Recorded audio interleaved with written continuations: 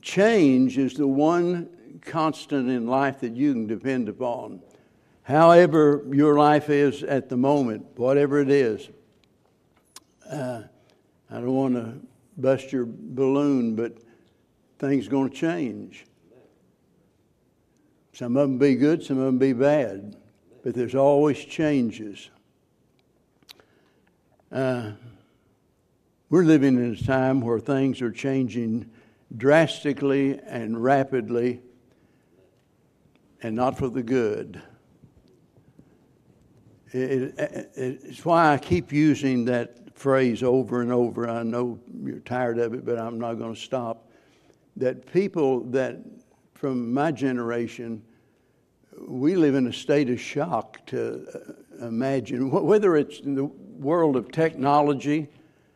How many of you remember Dick Tracy supposedly talking into his watch? Well, now you can. It's just one change after another, and those kind are all right. But on the other hand, there's some that are horrible. The most recent buzzword, I think, is de-churching. Now, that's been going on for a long time, by the way. Churches, people dropping out of church. That's not anything new. But now it has become sort of the theme for a lot of people, de-churching. And they claim that they're dropping out of the church. They want nothing to do with the institution of the church. But that doesn't mean that, they say, it doesn't mean we're leaving the Lord or anything. We're still spiritual people, blah, blah, blah. And so they just drop out of the church. And then there's another group, it's even worse, that are debunking Christianity altogether. And the sad thing about this is that movement's being led by preachers, so-called preachers. Some of them famous for writing books that Christians bought and admired. And now they're debunking Christianity, saying there's nothing to it. It's all a big lie, that it's not real. In contrast to those kind of changes, you have what we call the prosperity preachers. They're not new either, but they're becoming more numerous. That appeals to people during tough times.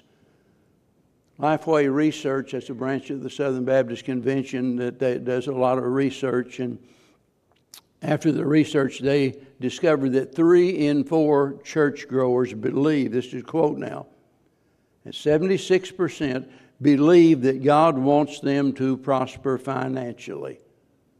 In other words, that is God's will for each and every one of us to prosper financially. Well, poor old Paul must have been out of the will of God. In addition to all of that, attendance is declining in churches at a record rate. Last year, it set a record for the lowest that we had ever had in people attending church in America. And this year, it looks like it'll probably break that record. Now, I mention all of that for one reason, and that is to help you to realize or to remind you that we're in a spiritual war. And our adversaries are greater in number. They're more powerful than we can even imagine. We wouldn't have a chance, not even the slightest chance, without a personal relationship with the Lord Jesus Christ. And that's why in Ephesians 6, and you can be turning there, in that chapter, Paul tells us to put on the armor of God. In other words, we've got to be battle ready all of the time. There's no season of our Christian life that we can think, all right, well, everything's going great. Don't have anything to worry about. If you're not battle ready, you will become a casualty. And that's why I hope you've been paying attention the last several weeks, couple of months, as we've been speaking about spiritual warfare.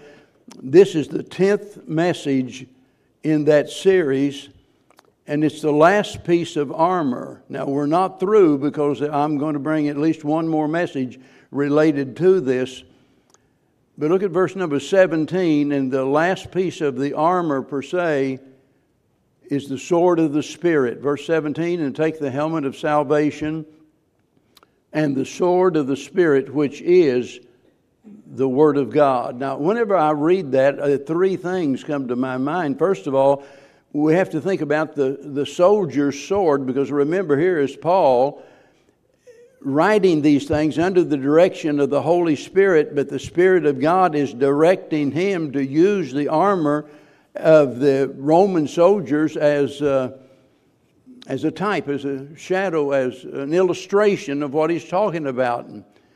And Paul, on numerous occasions, perhaps even every day, saw the soldiers arrayed in all of their armor. They had two types of swords. One of them we talked about earlier was a broadsword. It was, could be 4 or 5 foot long, and the other one, and these described by different Greek words, by the way, was a short sword. It was more of a dagger than what we would think of as a sword, but it was much shorter and used in hand-to-hand combat.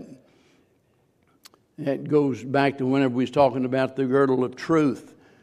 They could hide a weapon there that even when you thought they were disarmed, they had that weapon to use. It served a dual purpose. In other words, two things that it was good for, and we'll talk about it in just a minute. But one was for defense and one was for offense.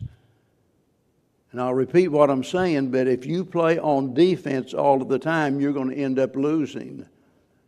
A football team can't do it. You can't do it. You can't be on defense all of the time and win. And here we see that the Lord has supplied what we need both for defense and also for offense. So that was the soldier's sword, but then notice we're talking about the Spirit's sword here, and we don't have to guess about what that is, because he tells us right here that the sword of the Spirit is the Word of God. Maybe you're wondering, well, why didn't he just say the sword of the Word? Well, I think there's 3 reasons for that. He gave it this title because the Spirit enables us to understand the Word. He makes it effective, and he gave it. He's the one that gave us this sword, gave us the Word of God. Amen. Over in 2 Timothy chapter 3, and I know this is very familiar to most all of you. Verse 16 says, all Scripture is given by inspiration of God and is profitable for doctrine, for reproof, for correction, for instruction in righteousness, that the man of God may be perfect, thoroughly furnished unto all good works. Peter speaks about the fact that it's something that we cannot do without, and that the Spirit of God gave us the Word of God. So whenever you hold this blessed old Bible in your hand, you can rest assured that it is infallible. Why? Because it's inspired by the Spirit of God. It's implicit. I mean, he's not writing just like somebody would write a novel just to kill time. This is giving us implicit information that we need in the manner of how we're to live. It's inexhaustible. It's indisputable. And any way you look at it, as the old saying goes, the Bible is a book that man could not have written if he would, and he would not if he could. That's so true. Only the Spirit of God could produce something like this. And it's good to know that here, right here in our hands, we have the full and the final revelation of God to man. Amen. It's a done deal. There's no other revelation being given. These folks that call themselves prophets are liars. There are no prophets today. Secondly, he enables us to understand it. He gave it. and He enables us. Remember, He is our teacher. And that's something we should never forget, because without the aid of the Holy Spirit, we'd never be able to really understand the Bible in any kind of depth at all. You know, there are folks that have listened to sermons for years and years without ever understanding the Bible, and that's because they've never been born of the Spirit. The Spirit of God is our teacher, and He makes it effective. He enlightens our mind to understand it, something that an unsaved person can't do. The unsaved person can read the Bible and they can clearly see exactly what it says. They can even understand to some extent the historical significance of the Bible, because it's right there in plain English for us. They understand that, but they have no concept at all of the deeper things of God, of the spiritual things of God. When Jesus says you must be born again, that's like a foreign language to them. They have no idea what He's talking about. But the Spirit of God makes it clear. Isn't it a wonderful privilege as a pastor or as a Sunday school teacher, one of our workers in our Master's Club, or just being a Christian and being with your family or your friends and being able to take the Bible and just share with them the most important information in all of the world? There's absolutely nothing like it. But only the Spirit of God can make what we say effective. If we preachers get the idea that it is our human ability, our speaking ability, our personality, our charisma, or whatever you want to call it, and we get the idea that we can both preach it and bless it, we've made a horrible mistake. We can preach the Word of God, but we can't bless the Word of God. We can't make it effective in someone's life. Only the Spirit of God can do that. These are spiritual truths to be understood by the teaching of the Spirit of God working within us. Man, it's a body and a soul and a spirit. Makes him different than any kind of creature on this earth. There is spirit within the human being. That is a seed of God consciousness. And for the natural man, that part of man is dead. There's a disconnect between God. But that spirit in the man makes the man yet yearn for something. He knows that there's got to be something more in life than what he sees, what he finds. And that something is to someone, that's the Holy Spirit in our hearts that changes our perspective on everything. But notice here, he's speaking today about the soldier's sword that is the sword of the Spirit. But our emphasis today is on the saint's sword. Because only those, and by the way, if you're saved, you're one of the saints. Don't fall for the nonsense that some teach that you've got to do extraordinarily great things, that you've got to work a miracle and you've got to, be declared to be a saint by someone. The word saint simply means one that is set apart. And the moment you receive Christ as your Savior, you are set apart. The word is sanctification. You are sanctified positionally in the eyes of God. Even though you're not perfect, He looks upon you, and that's justification, as though you've never sinned. You become one of His children. You are one of the saints. And if you're not, you don't have access to the sword that we're talking about today. Now notice the phrase here where he says, because he wants to make sure there's no misunderstanding. He says the sword of the Spirit is what? The Word of God. Now, this is where some folks get confused, because they read over in Hebrews chapter number 4 about the Word of God being sharper than any two-edged sword and so forth, and read in other places reference to the Word of God. There are two words, Greek words, that are translated word. The one is logos. That's That's what you would find over in John chapter number 1, where it speaks about, Jesus Christ, the Son of God. He is the Word. But there's another word, rhema, that is used here in our text. And this has to do with a specific part of the Word of God. Whenever we put on the girdle of the belt of truth. When we talked about that, that's the truth is what? The Word of God. We put that on. We have to have that as a part of the armor. That's the whole of the Bible. But as far as us being effective in the attacks against us, the Word of God has to be put to use, and that's the word that he is using here. He says, take the sword of the Spirit, which is the Word of God.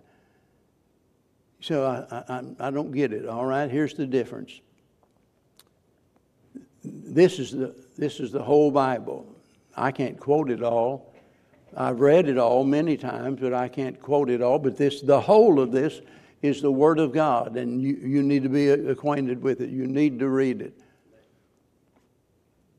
But whenever we talk about specific parts of the Bible, we often refer to some of them as exceeding great and precious promises. We're talking about a part of the Bible that fits the situation that we're in when we're under attack. And by the way, sometimes you can be under attack and you don't even know it. You don't even realize it. But there's some scripture that you remember maybe way back from Sunday school. And your teacher had you to memorize this particular scripture, and all of a sudden in the midst of the battle that you're going through, that scripture comes to your mind.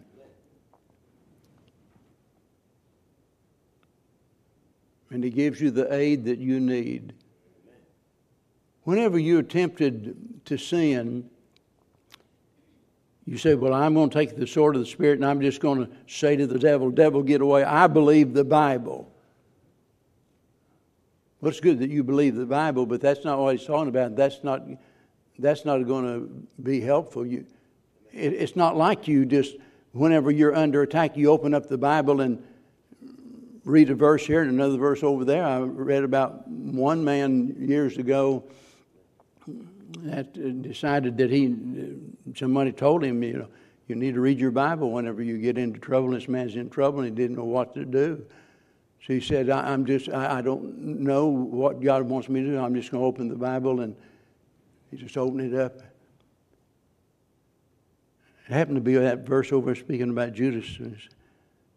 Go out and hang yourself. Well, that didn't sound very good, and so he flipped around and opened it again and said, whatsoever thou doest, do quickly. So if you're going to play that game of just reading some verse out of the Scripture, I'm telling you, all you'll do is get more confused, and it's not going to help you out of the situation whatsoever. You need a specific passage that is relevant to the situation that you're in. You'll need that at times, whether it may be on defense, you're under attack, and you need to be prepared by the memorization of certain scriptures.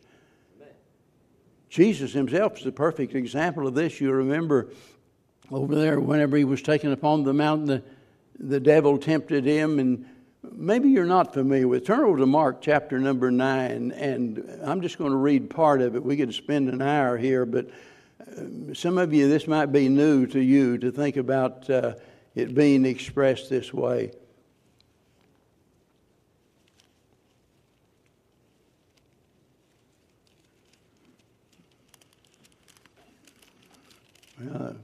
Got my pages and my Bible stuck.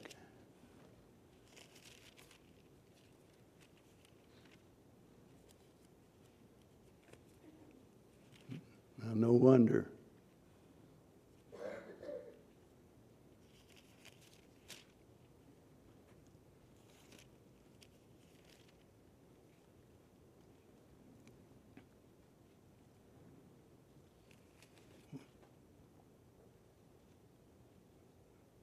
This is the one thing that always irritates me about preachers, not having a bobby pin, having it ready.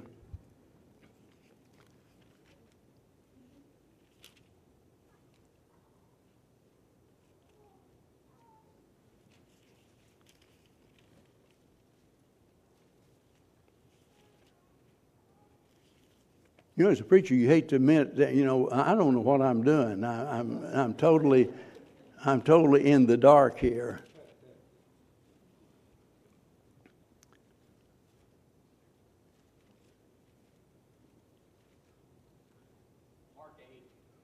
Thank you. I don't know why I had Mark, and I got to thinking, well, maybe it's Matthew, and so I go back to Matthew. You folks watching online, I don't do this every week, so be patient.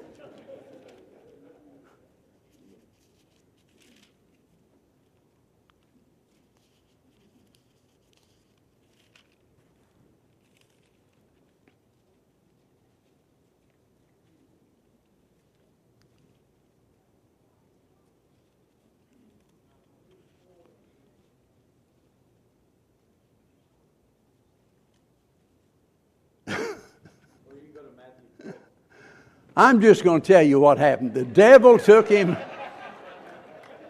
up on the mountain. Now, maybe you're already wondering, well, how does the devil have the ability to take Jesus up on the mountain? Well, it's because of divine providence. God allowed it because we had to understand exactly what was being implied here. He goes up on the mountain, and he tempts him in 3 ways, and in each instance, the Lord quoted a scripture. But if you look at the scripture, every time the scripture he quoted related to the temptation that he was facing. Always. Now, he could have said, God so loved the world that he gave his only begotten Son, He could have quoted that. He could have gone all the way back to Genesis chapter 1, verse 1. In the beginning, God. He could have quoted that. He could have quoted any verse. But the only verse that was going to really fit the occasion and the only verse that was going to be able to defeat the temptation was what? A verse related to that. Now we're talking about the Word of God, the Word of the Spirit being used as a means of defense against the devil.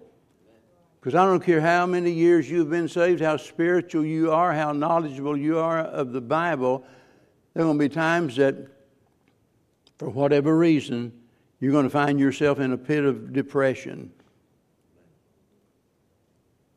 There are going to be times you feel yourself being angry at people you have no right to be angry at. Oh, that list could go on and on and on. And what do we do when we find ourselves that way? Brother Kenneth and I often speak to one another about praying for certain things, and I have no qualms at all about asking Brother Kenneth to pray for something. It's not always something you want the entire congregation to know about it, and I'm glad we have a relationship to where we can share with one another. The other day I asked him to pray about something. I won't mention what it was, but it was important. He does the same to me. Regardless of who you are, you're under attack every day in some way or another. He'll make you, the devil will make you feel that God's being so unfair. The devil will make you feel like that you deserve a whole lot better than what you've got. And after a while, your lower lip will be dragging the ground, and you just feel like giving up. It might be that the temptation is that you're flat broke and you'll never be able to pay your bills, and you're probably going to not be able to feed your family. What do? You quote a verse of Scripture that relates to that. I've often said when I first got saved, I don't think I quoted any verse in the Bible more than Philippians 4:13.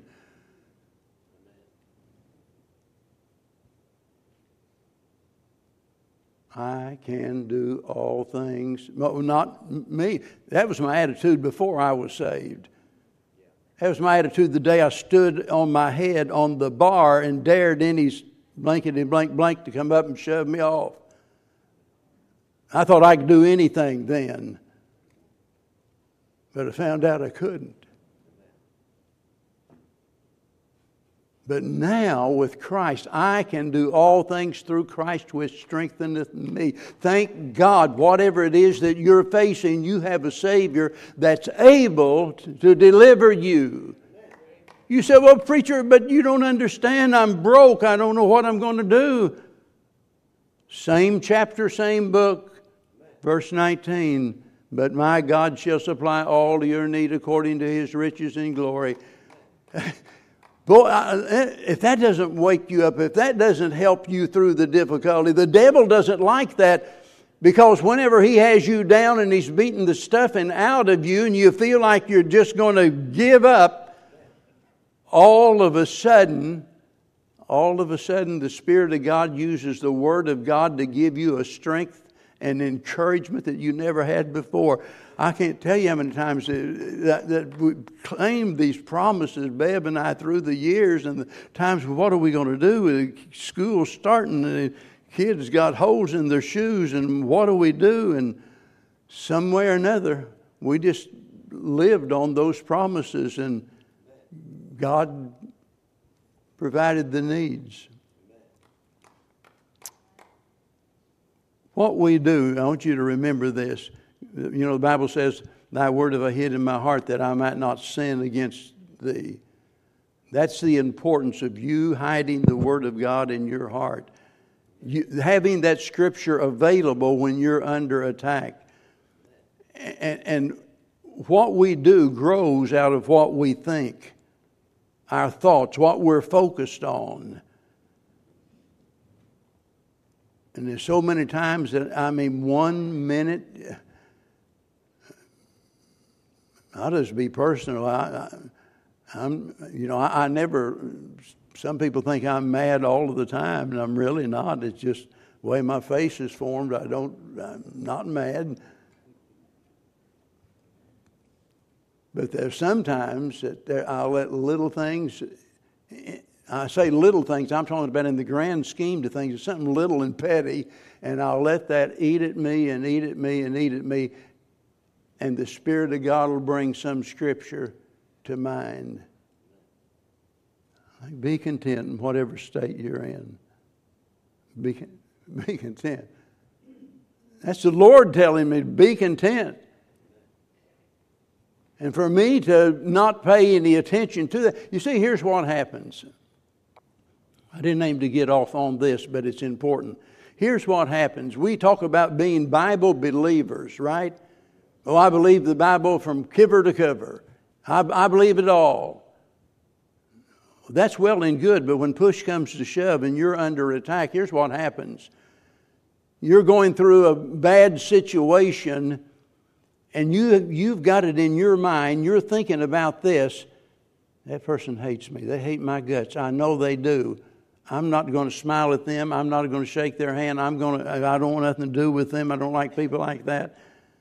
Or it could be 101 different illustrations.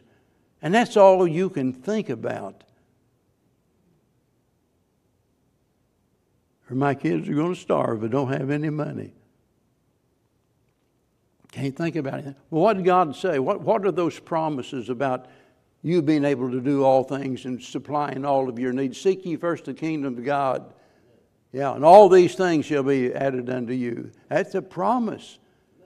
You see, when we get right down to it, here's what we do. We end up believing our own thoughts instead of believing what God says. How awful is that? That, Lord, I'm going to believe me instead of you. If we're going to win, we have to have the sword of the Spirit, the Word of God, and that portion of the Word of God that pertains to the situation that you're in. That's true for defense. It's true for offense also. You know, for one thing, that little sword, as short as it is able to ward off blows. They call that parry, to parry off a blow from another. It's able to also to jab, to stick, to slash, to cut. It's an offensive weapon as well. Whenever we're under attack, the Word of God helps us on the offense, first of all, by exposing error. I just talked about us believing ourselves instead of believing what God says. And throughout the Bible, we find that it has been attacked like no other book ever. No other document has ever been attacked like the Bible. And they're not satisfied to just doubt it. They're not satisfied to just deny it. They're not satisfied to ridicule it.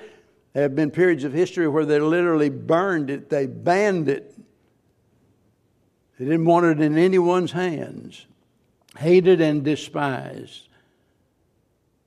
Why would anyone do that?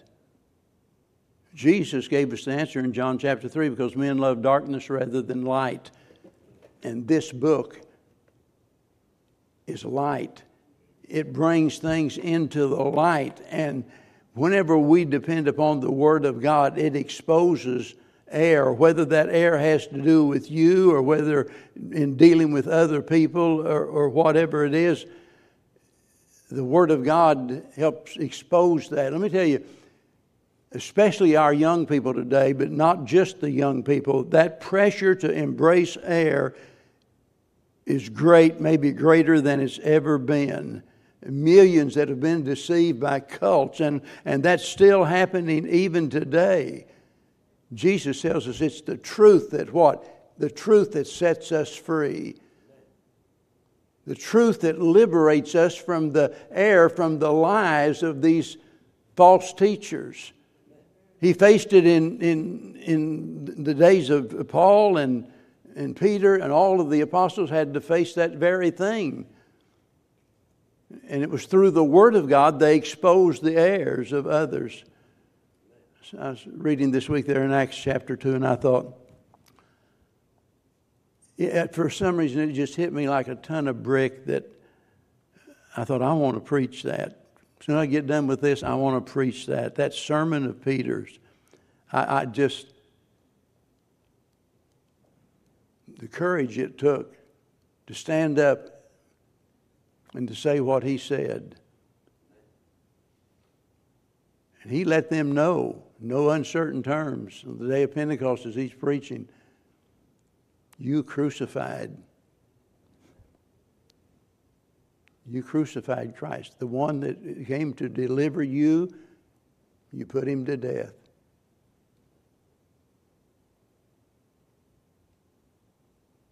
It's hard to confront people about the errors when it pertains to religion.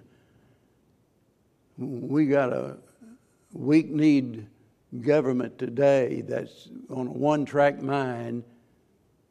That is to totally change our culture, to eliminate anything that pertains to strictness in regards to Christianity. And it's only through the Word of God that we're able to see the lies that are being told today. These kids go to school and they have to face all of that. Because the other kids, those that are not Christians, not in Christian homes, they're going to believe what? They're going to believe what mom and dad said and what the teacher says. And in most cases, probably, eventually they're going to be taught about evolution and all of that nonsense. Be some teacher that wants to get them into creating a woke world, where the woke world needs to wake up. I tell you, we don't have it all figured out. They don't have it all figured out. They're on the wrong track. But listen, when we talk about the Word of God, it doesn't just expose error. If that's all it did, it would never be enough, because it also explains the gospel, using the Word of God to express not only the need of man, but also for the solution to man's problem. Thank God for that. When you sit down with one of your friends and you're talking to them about the Lord, and by the way, you always have to, first of all, make sure they understand that they are a sinner in the sight of God. Isn't that where we start, right, fellas? You got to start there. That's the preaching of the law. It's our schoolmaster to bring us unto Christ. They've got to see that they're a sinner. But if you just stop there, you haven't really accomplished anything. It's only whenever they hear the truth of the gospel that brings them to a saving knowledge of Christ. Number 3, it edifies the believer. After a person is saved, it's God's command, God's desire that we grow in what? In the likeness and the image of His dear Son. I often say, if we're not growing, we're backslidden. You may be saved and on your way to heaven, but when your spiritual growth stops, you're backslidden. Because I don't care who you are, you're not exactly like Jesus. That means you've still got room to grow. I'm not there. Brother Kenneth isn't there yet. You're not there yet. And thank God for the Word of God that edifies. That means to strengthen, to build up. And that's exactly what it does. And lastly, I want to say that that same sword encourages the saints. Amen. As nothing else can do. Information is so very important. If we don't get the right information, we're going to be on the wrong track. But if you could quote every verse of the Bible and you're just a great teacher, preacher, there are going to come days and times in your life where you're going to need inspiration more than more information. The inspiration, I'm talking about the encouragement that only God can give. And Solomon said, "Blessed is the man that heareth me." Blessed is the man that heareth me. Speaking, of course, about the Word of God over in Luke chapter 11, verse 28, Christ. Remember, Christ is what? The wisdom of God is what we're told in 1 Corinthians. And in Luke 11, he says, "Blessed are they that hear the word of God and keep it." Blessed. Blessed. Hang on to that word. Remember that. Blessed are they. There's nothing in the world that will comfort and cheer the heart like the truth of God's Word. Those precious promises that you cling to in a moment of desperation. There's never a right time to quit. Never a time when it's okay to give up. Till the day that we die, we're in the fight, and we're here for a reason. God has appointed us, and out of our misery comes a ministry of some kind. I think about Jesus suffering on the cross, dying for our sins. How horrible. That's the greatest enactment of judgment ever in history. And yet it was for the very best thing that could happen to man. And sometimes we think, well, there's nothing good that can come out of my situation. Well, if good doesn't come out of it, it's your fault, not God's. Because God, in His providence, allows things into our life, and out of our misery, God says, I want to use that. 1 Corinthians chapter 1, where he said, those that have been comforted, what does He tell you to do? Comfort others. And it's through the Word of God that we find the inspiration that we need. The psalmist said, I will delight myself in thy statutes. I will not forget thy word. That's wise advice. Job said, I've esteemed the words of thy mouth more than my necessary food. If you're going to win in this battle, and again I repeat, you're under attack, and if you're going to win, you better be familiar enough with the Bible that when you're going through the most trying time of your life, that there is a verse, a truth that you can cling to in that moment.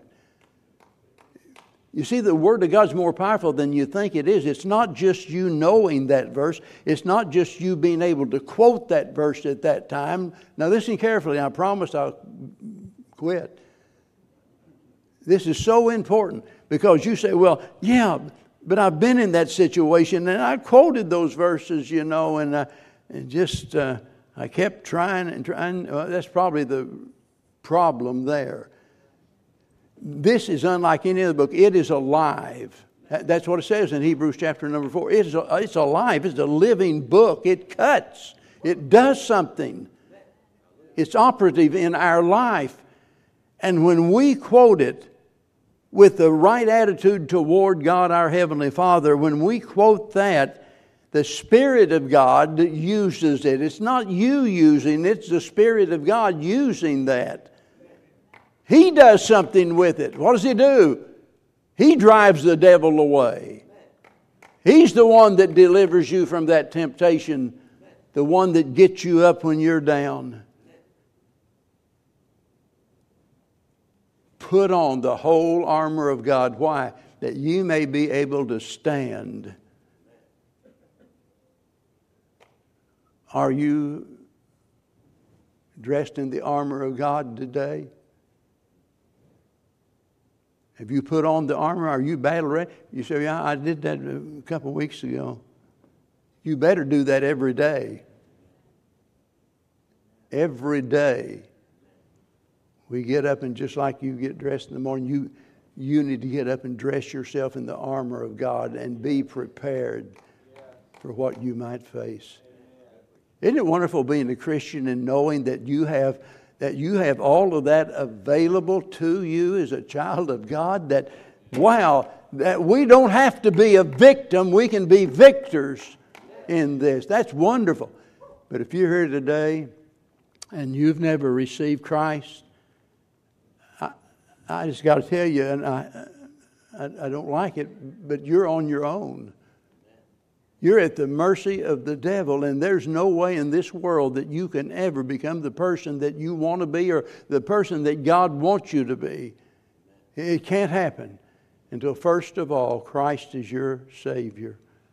If you haven't received Him, would you receive Him this morning? Would you come?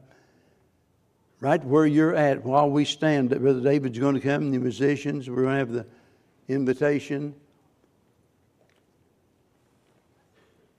Just let's bow our heads together. Christians, I want you to be praying. And it might be as a Christian you want to do business with God about something today. But I want you to really pray with me that if there's someone here that's never been saved, that right now they would trust Christ. Heavenly Father, we know that Satan will do anything he can to distract that unsaved person. Anything he can to divert attention away from what Jesus did. Lord, I just pray today that you'll just sweep away every excuse that's in their mind right now. Help them to realize that today is the day of salvation. Now is the time, and at this very moment, as impossible as it might seem to them, that if they will simply, in their heart, believe on the Lord Jesus Christ, that He died for their sins, He arose for their justification, if they'll put their faith in Him, that they could be saved right now. Whosoever shall call upon the name of the Lord shall be saved, and whosoever meaneth someone.